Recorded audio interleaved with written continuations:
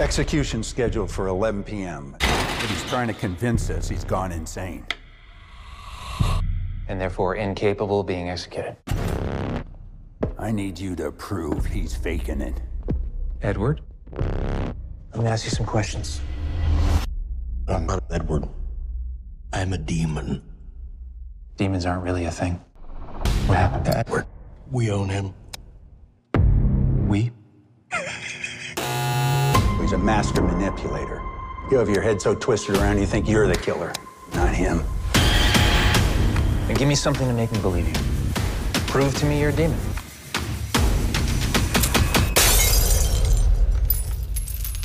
It's probably just a coincidence. I want to talk to the real Edward. Makes me do bad. I can't stop him. I need you to see something. You got a fan. Did the same thing with all his victims. Help me! I'm trying to, Edward, but you have to answer my questions. You have to tell me the truth. It won't let me! It can go away. It can go away. Yes? No.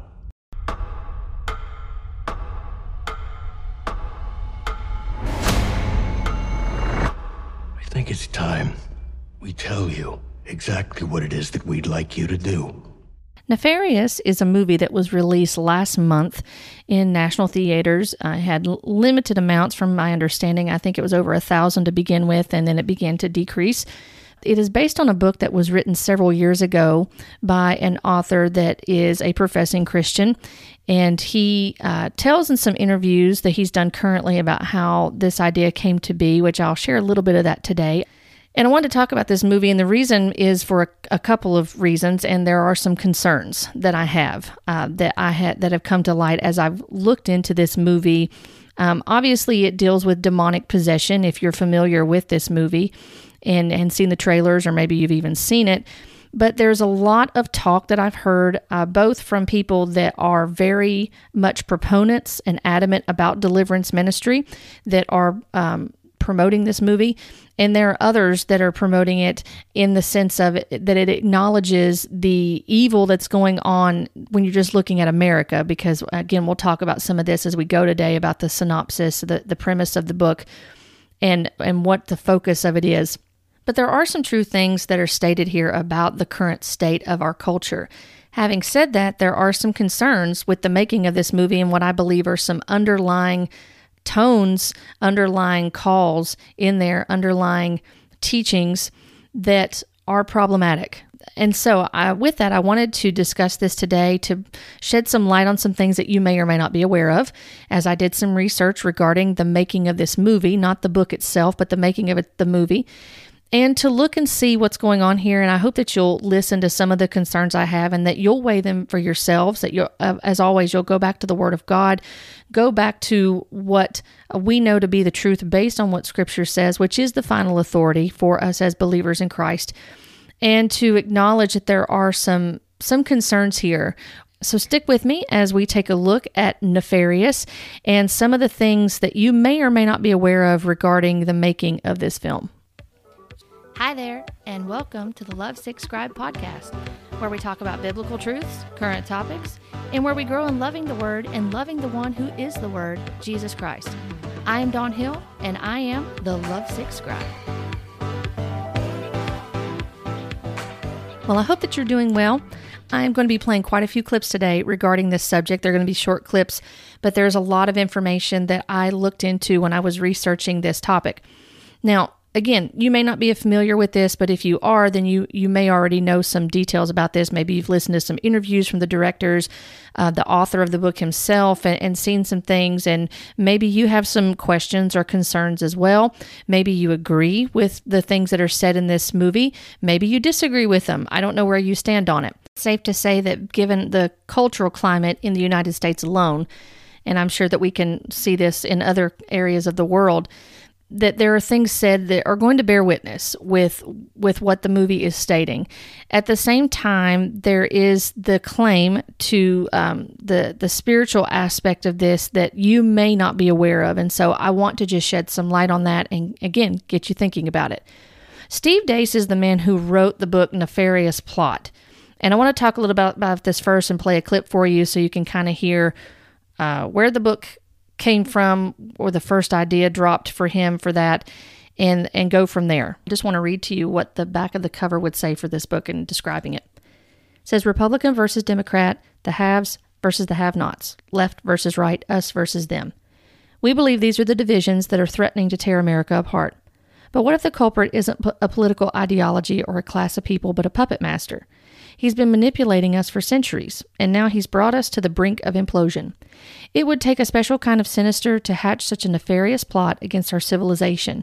Who or what would be capable of such a conspiracy? All there is to go on is the cryptic message, "You'll never guess my name." Steve Dace has said that this book is based on a modern version, if you will, of the Screwtape Letters. So if you're not familiar with the Screwtape Letters, that was a book written by C.S. Lewis. And so this is a more modern version of that. Now, I want to play this interview real quick, and then we'll move on more so to the actual film itself. And again, I'm going to share a lot of clips today, so just hang with me. And at the end, I'm going to share some clips with you in support of my concerns, the reason why I have concerns. So let's hear this clip real quick. It's from an interview that he recently did with Mark Driscoll regarding this film. And I want you to hear from Steve Dace himself as to where the idea for this book first started.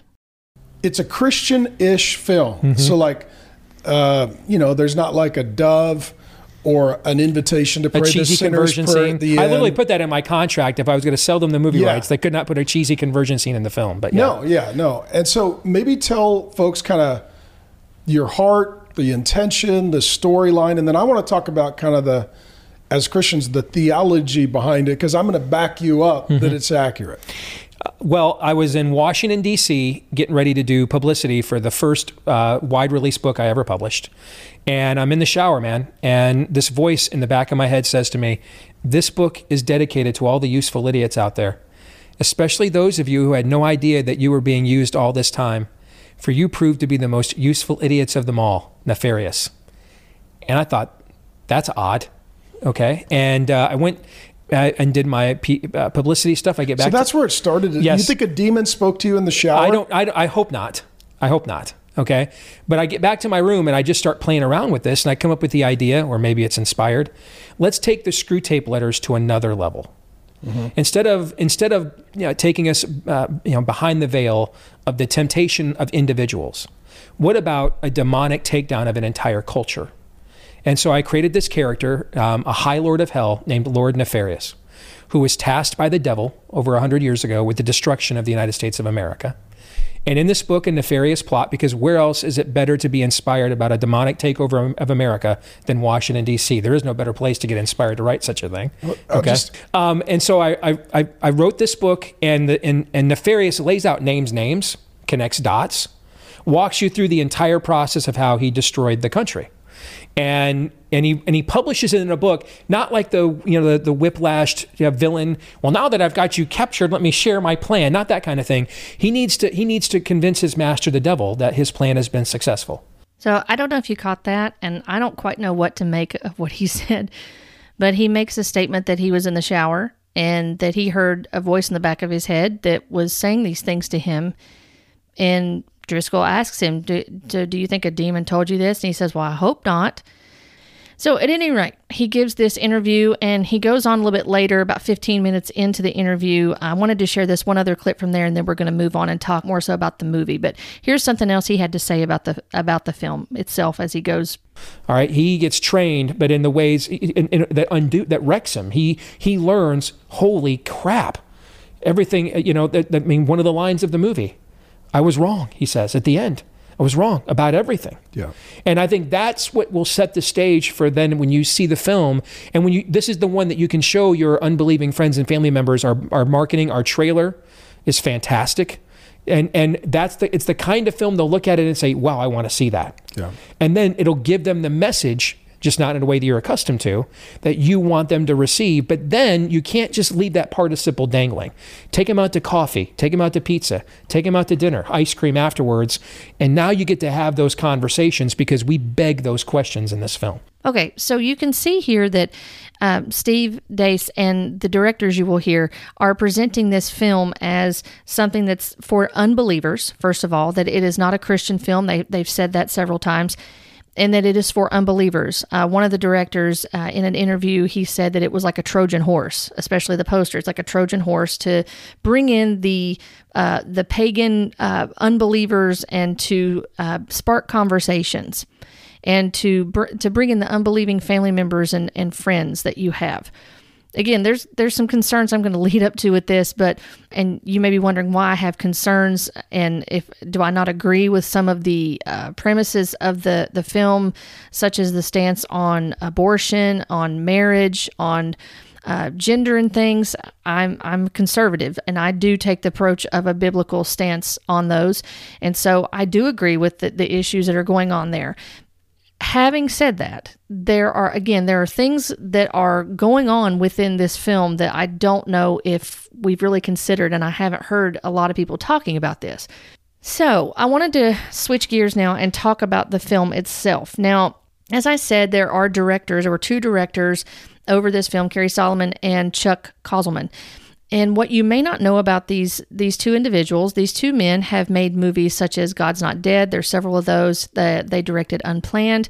Unplanned was the first film that they did, and right when they were getting ready to do Unplanned, they found out about Dace's book, Nefarious, the Nefarious Plot, and decided this was going to be their next film. You may hear in some of the clips that I play, or if you go and watch the actual videos, which I'll provide the links to these so you can watch them just to, again, verify what I'm saying. But you'll hear them say that they came up against a lot of demonic attacks, is what they say, as far as making this film. And they talk about there were multiple car accidents that happened in a very short span. They talk about how the roof got ripped off their building where they do their work. During a rainstorm. There were multiple different things that they talk about that happened to them while they were making this film. The concern that I'm going to raise, this is touted, even though they say it's not a Christian film, it's a horror film, it's still at the same time being touted as a Christian film. These two men are Roman Catholics, and they had a priest on the set in order to provide some spiritual guidance to them and such. And they, in one of the interviews, they even talk about there were voices coming out of the couch. And so in the room they were filming in, and they had to bring the priest in to do an exorcism. There's a lot of things that happen in some of these interviews. And we're going to listen to some of these clips here in just a minute. But one of the concerns that I have is the promotion of ecumenicism, the uniting of different faiths together, and saying that everybody's lumped under one belief system, rather than acknowledging that there are beliefs that are contradicting Scripture. They're in violation of the final authority, which is Scripture, the Word of God, and ignoring the fact that we're eliminating a mission field that really needs to hear the true gospel. So with that, I want to discuss the film now regarding the directors and some of the underlying beliefs that you may or may not be aware of, and I was not aware of them until I did some further digging and research. Now, I want to play a couple of clips for you back to back. You're going to hear this first one. This was at the premiere of the movie. This is one of the deliverance ministers. Her name is Taylor, and so she was invited to the premiere. Let's hear what she has to say. And the reason why I'm playing this, and I'm going to play a couple other clips from some of the Demon Slayers, is because the next two gentlemen interviewed the directors for their YouTube channel and discussing the movie with them and some of the demonic things that they are claiming that took place that were hindering them in the ability to film this movie. But I want you to hear what these men have to say as far as in regards to the filming of this movie, who is involved in it, and their stance on it theologically. I'm so excited to be here. I'm so passionate about deliverance ministry. That's what I do online and in person. And so it's just exciting to have movies coming out addressing this topic. It's a hot topic right now, and I think it needs to be addressed. I'm so glad the church is having this conversation. It's kind of a hot topic right now, and so I definitely wanted to show my support and come out tonight. I thought to myself, after I found out that it's a movie about deliverance, a movie about exorcism, it's a movie about the demonic realm and that demonic conversation that happens, I was pleasantly surprised because I said, man, it's about time as believers that we utilize wisdom and we put things in a package that disarms people who are not saved. You know, when you're fishing, you're gonna always catch a fish that's in alignment with the lure that you're using. And so this is wisdom. The Bible says, he who wins souls is wise. And so I actually believe of all the movies, listen, Come Out in Jesus' Name was pretty obvious. It was an incredible experience. Many people were saved and delivered. But I love the fact that God put this movie together in such a way through Chuck and through Carrie that it would really disarm people who might have some resistance to it. Guys, I want you to be praying for Carrie and Chuck. I want you to be praying for this film, but more so than that, we don't just need prayers. The Bible says don't be hearers of the word, but also be doers. So I am asking you to mobilize. I started this video with this. I'm going to end with it. Get behind this thing. Let's fill up the movie theaters. Yes, we saw deliverances happening and Come Out in Jesus' Name, but I believe that the same thing can happen at the end of this movie. There's going to be people who are curious, people who just need somebody to step up and say, hey, this movie was more than fiction. This movie is real. That's why you felt what you felt. Can I pray for anybody? And I believe that this weekend we have another opportunity in the theaters to evangelize and do the work of the Lord. Carrie and Chuck, I just want to sincerely thank you as brothers in Christ for your work. Man, it is so needed. C.S. Lewis was a tremendous asset for the body of Christ, but I've been saying for years, we need others. And so you guys are carrying that mantle and running with it. So we honor you and thank you so, so much.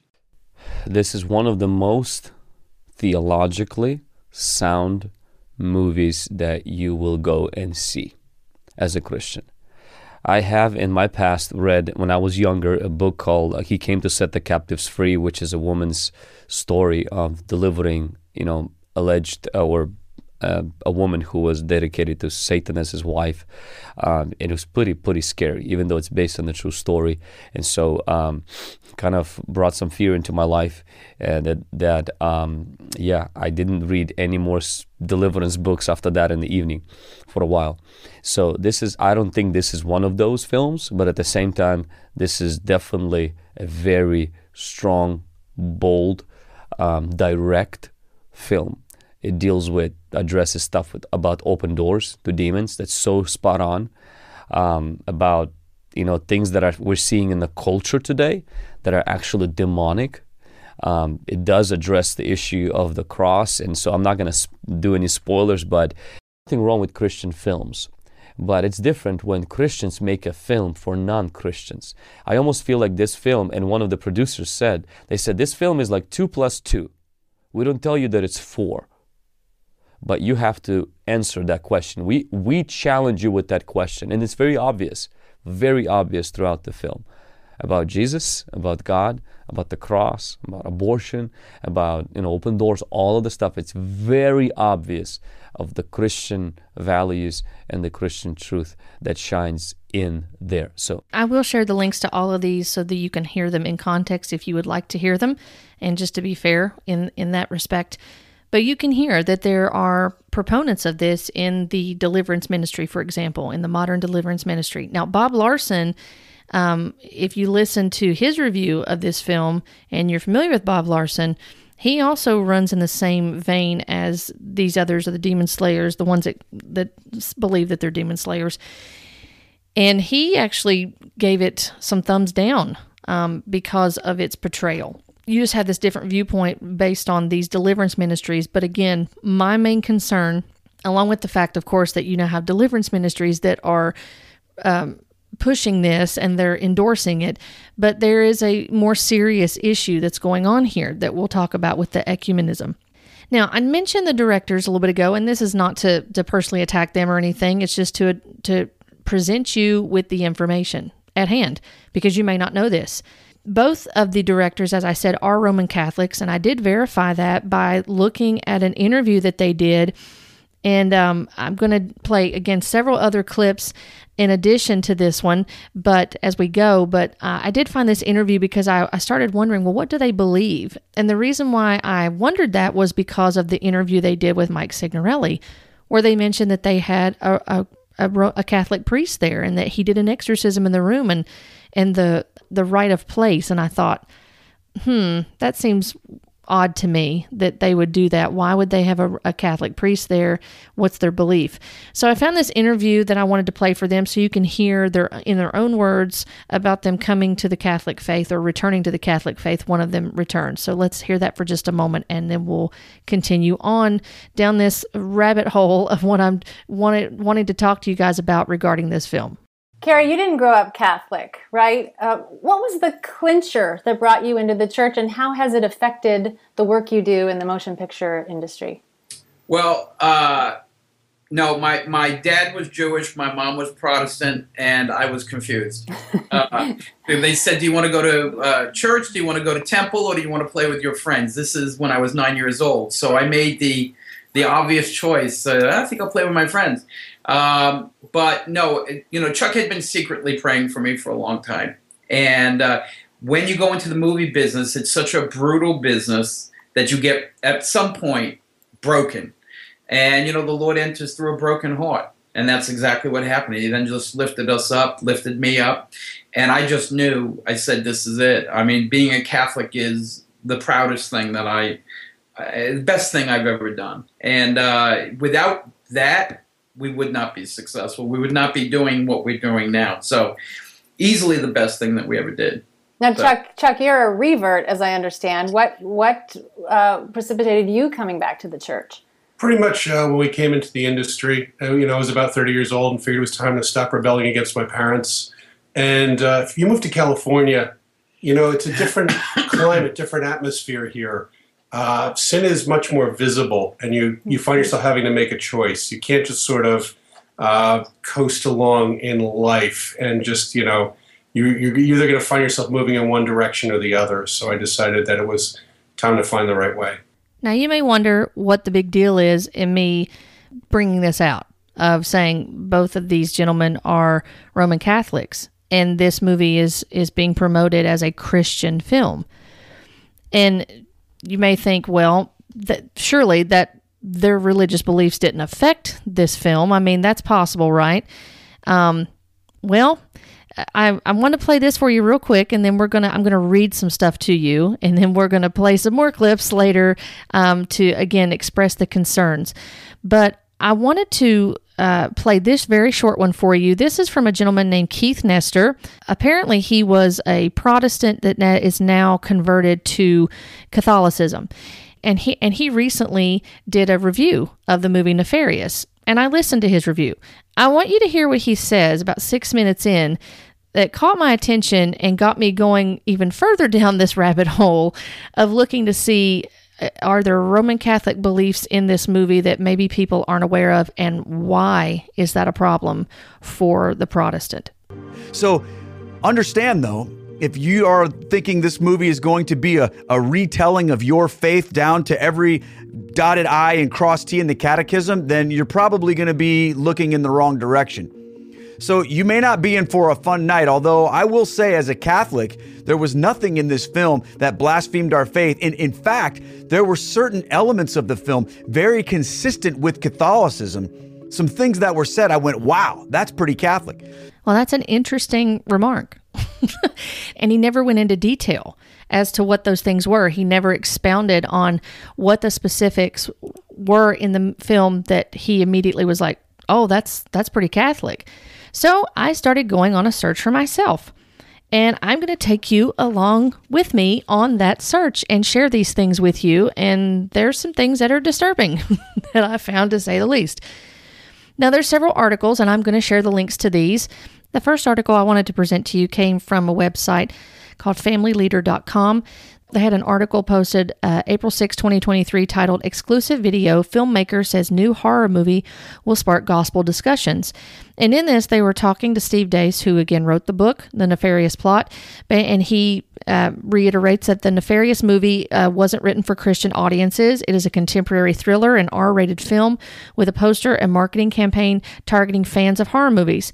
And he explains that it isn't just a scary movie, it is a deliberate conversation starter. Some will see it as the kind of film to invite non-believing friends to watch in order to follow up with a discussion about the merciless reality of evil, our need for a savior, and Jesus' victory on the cross. And so that's Steve Deace's perspective on it. The next article I wanted to share with you came from the website called National Catholic Register. And I stumbled across this. This was an article that was posted April 17th of this year. And this article is basically a transcription, if you will, of an interview between the author of the article and the co-directors and the co-writers, Carrie Solomon and Chuck Konzelman. And so the dialogue is going back and forth, and I'm just going to share some of this with you as I scroll through. Both directors, both the gentlemen, reiterate again, this is a thriller, that it is not a Christian film, that it is to shed light on the good and evil and the demon Nefarious that's working through the character in the film. It's designed for people that are participating in such things as Ouija boards, tarot cards, Reiki, yoga, getting pagan tattoos. All these are ways that people are getting infested. They say, if you play with the devil, he will come. All the world is surrounded by the occult, especially on TV and in the movie theaters. So it's a perfect time for this to show the wickedness and the evil of the devil. This was according to Mr. Solomon.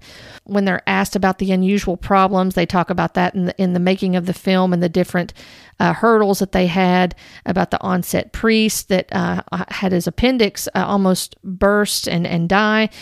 And they go on to respond to the interviewer when he says, you really expose Satan and his tactics in the movie. They say, we drag him from the darkness and bring him into the light because we show that he's real. He's got a plan. He's initiating that plan. If we go back to the Bible, what does it say? There will come a time when good is considered bad and bad is considered good. We know that Scripture does say that.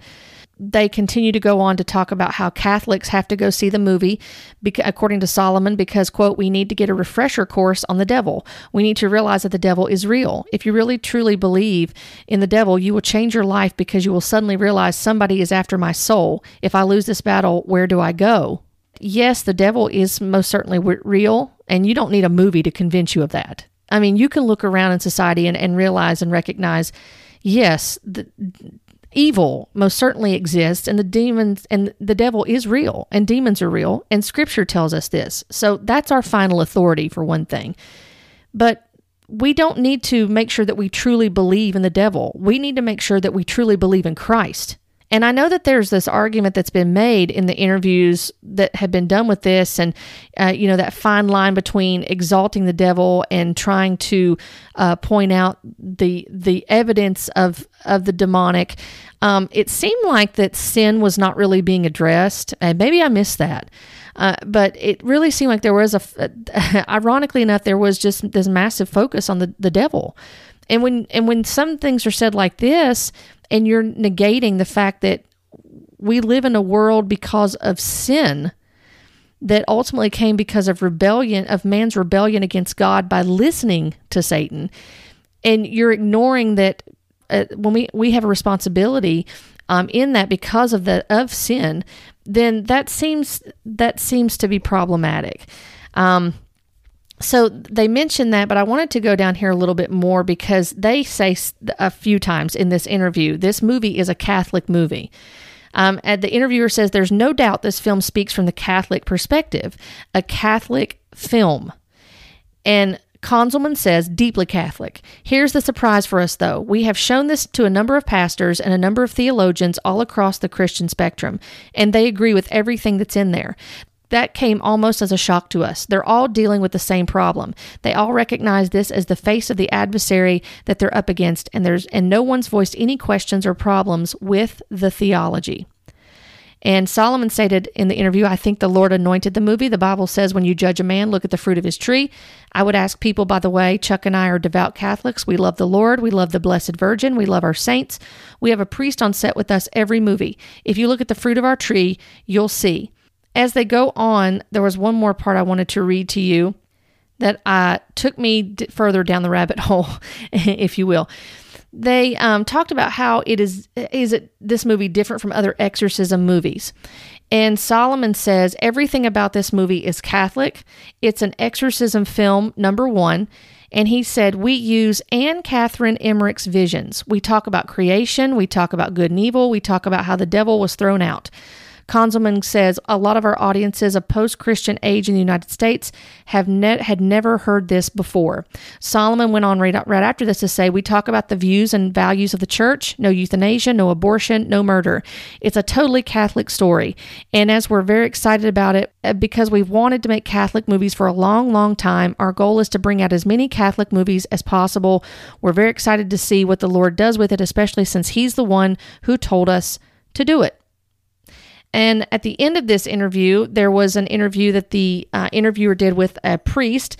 Father Martins was his name, and he is an exorcist recognized by the Vatican.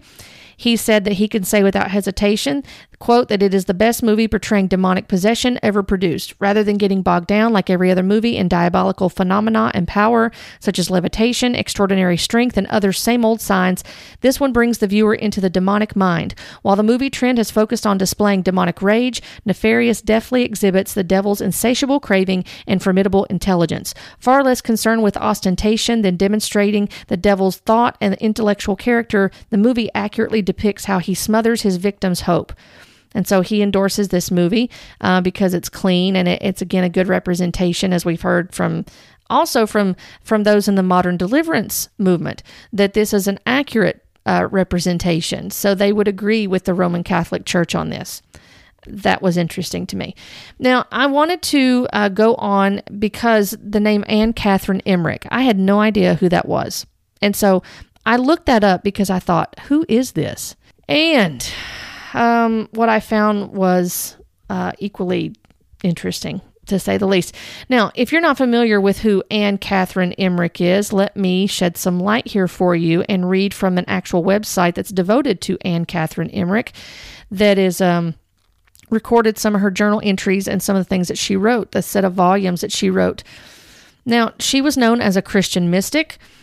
She was an Augustinian nun that lived from 1774 to 1824, and she is one of the great Catholic mystics of the last centuries, according to this website. Since her earliest childhood, she was a soul of exceptional kindness, devotion, and purity. Her life and her legacy will enlighten for centuries Christianity and all mankind. As you go on in the synopsis, it continues to share how from a very young age that she, from the age of 6, that she got these extremely detailed visions. They were based on what the scripture had to say. It went beyond scripture. So these were extra biblical revelatory visions that she was getting. And the church holds her in high esteem because of these. And then there's volumes written on the things that she said. And I really found this interesting, and it just became more concerning and more disturbing as I went.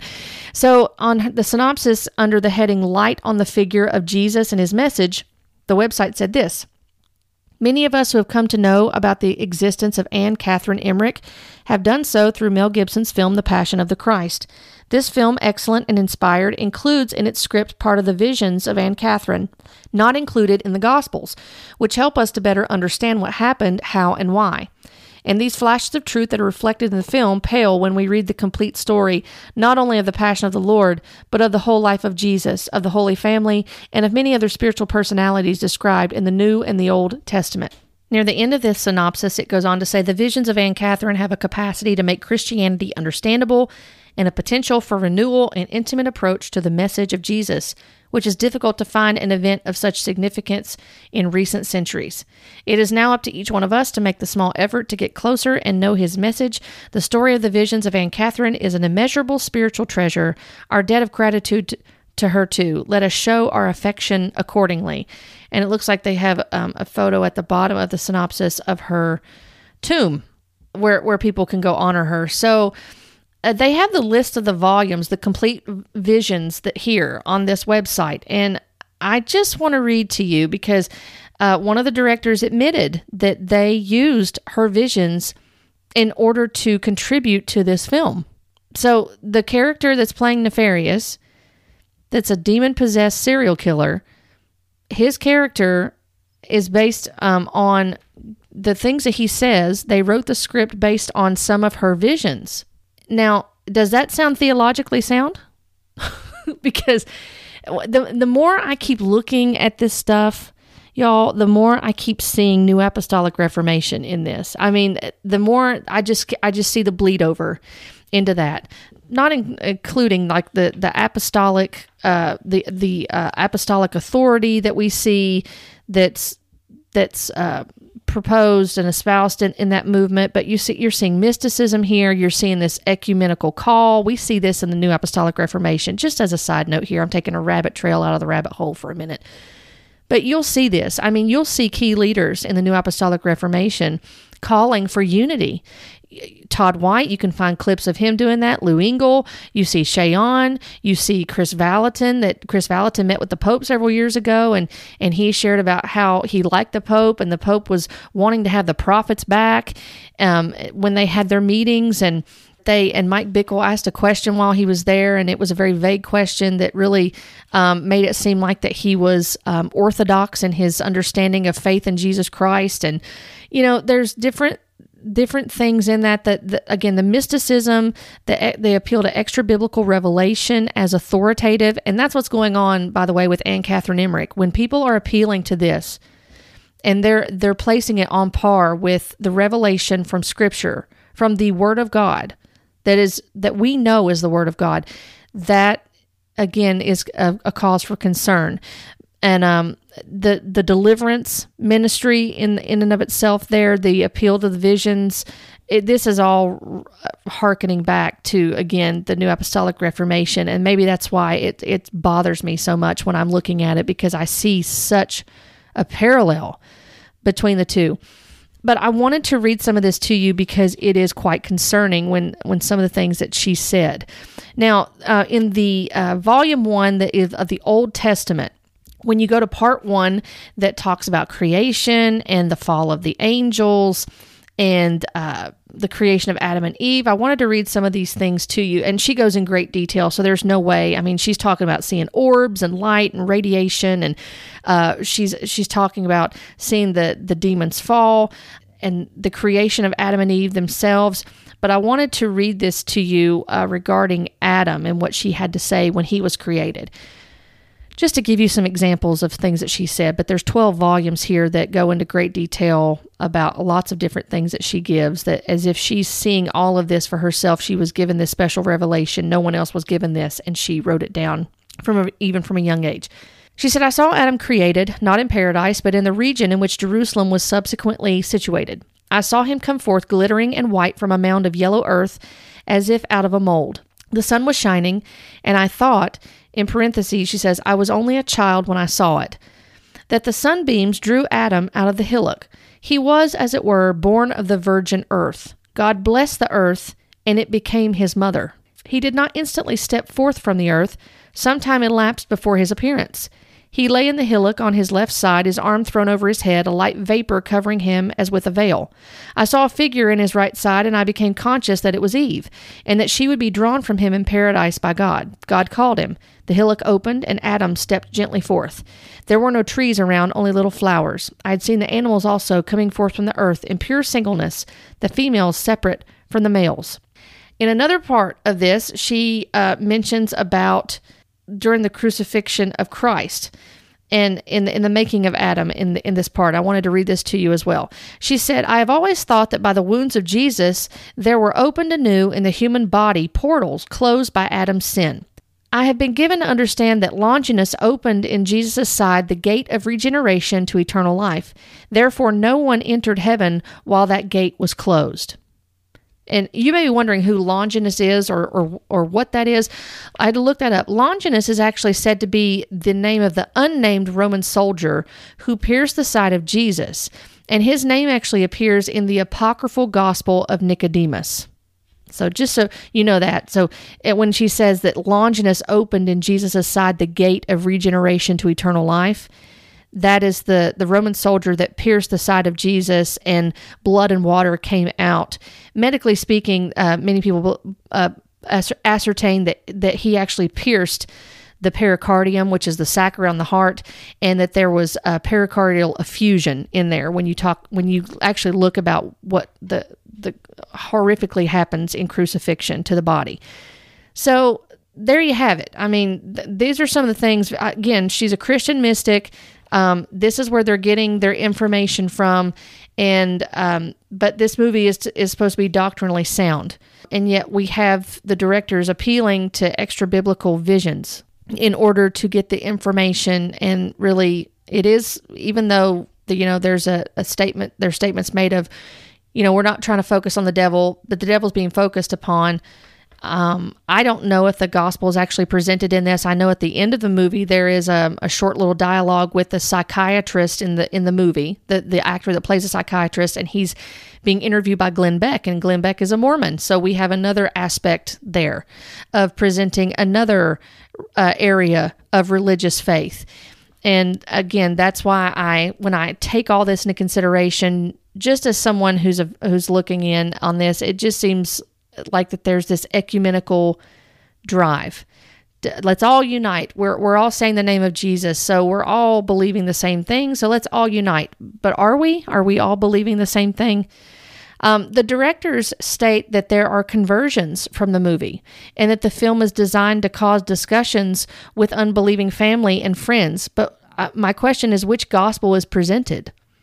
Because it's not the same gospel. The Roman Catholic gospel is not the same gospel as the Protestant gospel, as the biblical gospel that we see, and the understanding of salvation, justification, faith alone in Christ alone. That none of your works can save you. That you can't depend upon your works in order to save you. And there's so many different areas of Roman Catholic belief, and that's far better handled by someone who was actually part of the Roman Catholic faith, which leads me to segue into presenting to you someone who you may or may not be familiar with. His name is Mike Gendron, and I'm also going to share some of the links to his information as well. He has a ministry that he does, that he ministers to Roman Catholics to share the gospel with them, because he believes that Roman Catholics are not saved, that there are many people that are lost and they're deceived in this false gospel. And I would agree with him. And when we call for unity in this ecumenical call, then we are basically denying the ability to minister to people that really need to hear the true gospel, that are believing something that's completely false, and it denies the authority of Scripture, and it denies the true gospel. So I wanted to play a couple of clips for you, and I'm going to also provide some additional links for you in the description below that I would encourage you to watch. I think that they'll be very helpful, especially if you're not super familiar with the Roman Catholic faith and what they believe. And that you may have heard people that are Roman Catholic, and they'll say, well, we're Orthodox and we believe the same thing. And, the Reformation was a huge mistake. And I've heard people in the New Apostolic Reformation write that and state those things, that, well, they agree with it to a certain point, but it just went too far, or they don't agree with the separation. At any rate, I think it's important that we address things like this, even when we're talking about such things as movies and shows. The Chosen is a whole other issue, and I have not talked about that except about a year ago. I did a Facebook Live on that. But I have serious concern about The Chosen, and I have for quite some time, and that's why I don't watch it. Because, again, one of the things I'm concerned about is this ecumenical call to unite in a false unity. I don't agree with it. I think that anytime that you say that you're representing something theologically, or that you're representing Christ, that doctrine matters. And so, if we're going to say we're ministering the gospel, we need to make sure that it's the right gospel, that it's not another gospel that's leading people astray, that Paul warned about in the book of Galatians, that he warned the Corinthians about, tolerating another gospel in 2 Corinthians 11, that we are ministering the gospel in accordance with Scripture, the gospel of Jesus Christ. And so with that, let me play one or two clips for you regarding Roman Catholicism based on what Mike Gendron, who was a former Roman Catholic, he was part of the Roman Catholic Church 30 to 35 years. He and his wife now minister to others and to share the gospel with them and to share the truth with Roman Catholics and to call them to saving faith in Christ alone. So let's share this first one so you can hear. This is from Redeeming Truth, the ministry in Arizona. They did an interview with Mike Gendron, and hear one of the things that he says regarding Roman Catholicism. The Roman Catholics are utterly dependent upon their priest. They are a mediator of God's grace. And it starts off with priests have to baptize Roman Catholics for regeneration and justification. And after that, the priest hears their confession and absolves their sin after they do penance. And then the priest offers the body and blood of Jesus in the Eucharist. And that's literally the body and blood of Jesus through the miracle of transubstantiation. And then it's the priest who imparts the Holy Spirit during the sacrament of confirmation. It's also the priest that gives last rites to Catholics on their deathbed. But even after a Catholic dies, they're still utterly dependent upon their priesthood, because it's the priest who will then offer the sacrifice of the Mass to get them out of purgatory more expeditiously. But he refuses to do so unless indulgences are purchased. And so normally what happens is the family of the deceased will go to the priest and purchase Mass cards. They'll put the name of their Catholic loved one on the Mass card, return it to the priest with a stipend of money or an offering, and the priest will lay it on the altar. And the Mass, the sacrifice of the Eucharistic Christ, is supposed to reduce time in purgatory for the name of the person on the card. And so no priest can tell the Catholic family how many Masses must be said. And so Catholics are in bondage to religious deception, not only in this life, but also in the next life, because they're still utterly dependent upon the priesthood. But I need to also share with you that it's not only the priests that Roman Catholics are dependent upon, they're also dependent upon Mary. Because in paragraph 494 of the Catechism of the Catholic Church, it says that without a single sin to restrain her, she became the cause of salvation for herself and the whole human race. And as mediatrix, she did not lay aside the saving office, but by her manifold intercession continues to bring us the gifts of eternal salvation. And so Catholics believe that the grace of God must flow through the hands of Mary, through the priest, into the sacraments, and then the Catholic will receive saving grace. So it's a very complex system, but it's not biblical, as we know. There's only one mediator, and that's the Lord Jesus Christ. Now, this next clip I'm going to play is from the same interview. It's a little later on. And I'd encourage you to listen to this one. It's got timestamps on it. It's really helpful. It's episode 100 from Redeemer Bible Church. It's Catholicism versus the Bible with Mike Gendron. And it was done 3 months ago, so it's fairly current. But there's one point where he talks about the Ecumenism and the false Christ regarding Roman Catholicism. Listen to what he has to say on this matter. Going off of what you said earlier, this John 17 page, and it's so important. The reason we want to talk about this is the very nature of deception and the nature of understanding the use of language, because it says here, in honoring the prayer of Jesus, we exist to inspire, develop, and display love and unity among all those who profess Jesus as their Lord and Savior. Now, I think the crux of it comes down to, what does it mean to profess Jesus as your Lord and Savior, and how do we define that, for lack of a better word, theologically in our practice, right? I mean, you mentioned, what part does light have with darkness, and what part does truth have with error?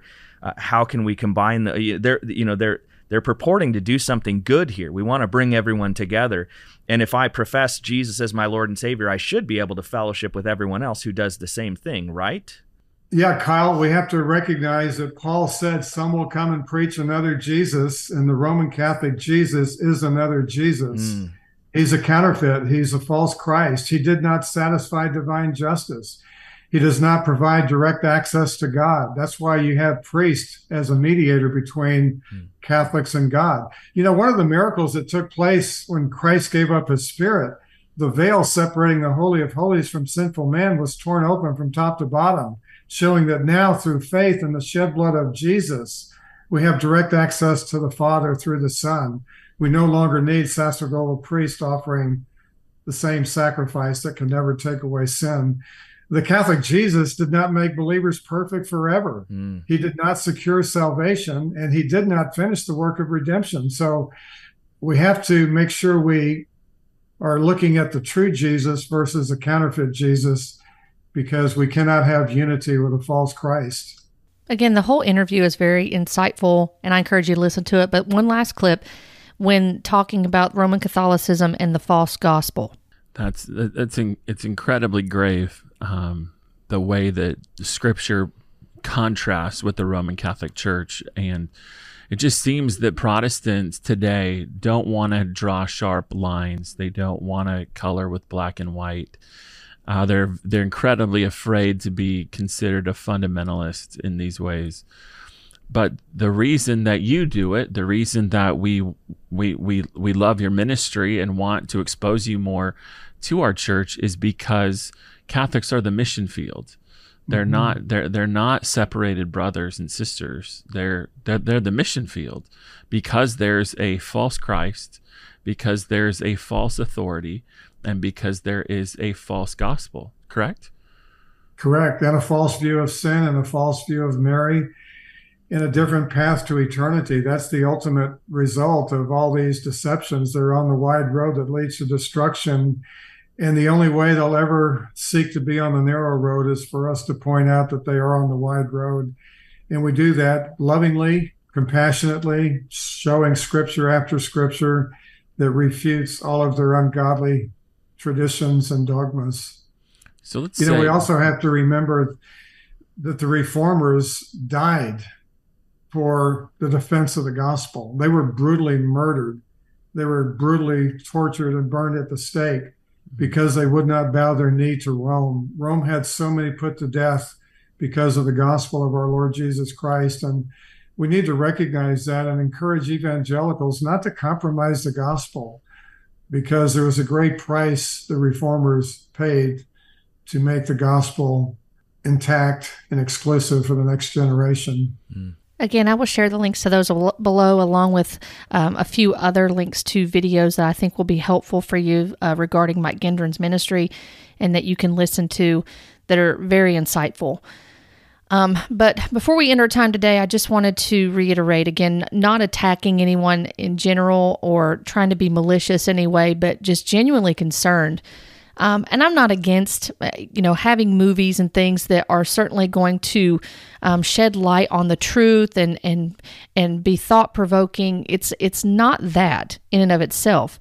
But when we have this undercurrent of unbiblical beliefs, another gospel being presented, confusion with that, and there's not a clear message, or maybe it's more of a political message, and rather than flat out presenting the gospel and wanting to cater to the culture, rather than present what Scripture has to say, and not realizing or being satisfied with the sufficiency of Scripture, when we're wanting to cater to the world.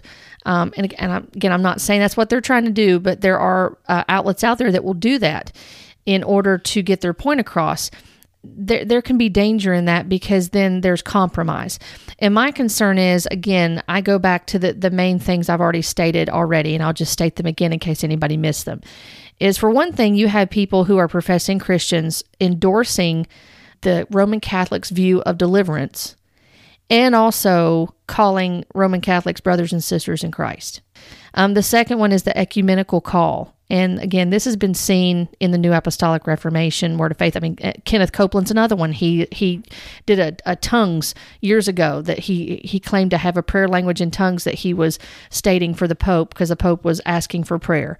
I mean, there's different things that have gone on, and I don't know what their other than their affiliations, I don't know how far their relationship goes, and what their beliefs are. But when you're standing on platforms at like the Azusa now, or in other areas and other churches, and you're saying we need to, unite back with the Roman Catholic Church, I'm going to say no. I'm going to say no to that, because that's false unity.